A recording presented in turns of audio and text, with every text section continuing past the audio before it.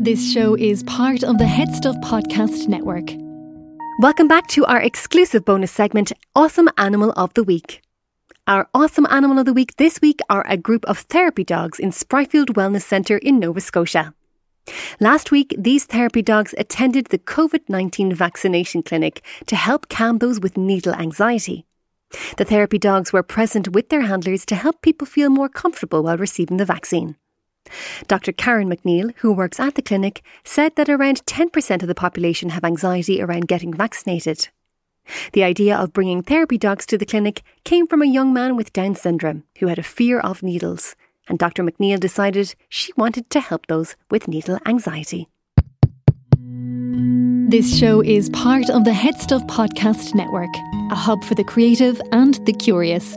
Shows are produced in association with Head Stuff and the Podcast Studios Dublin. Find out more or become a member at headstuffpodcasts.com.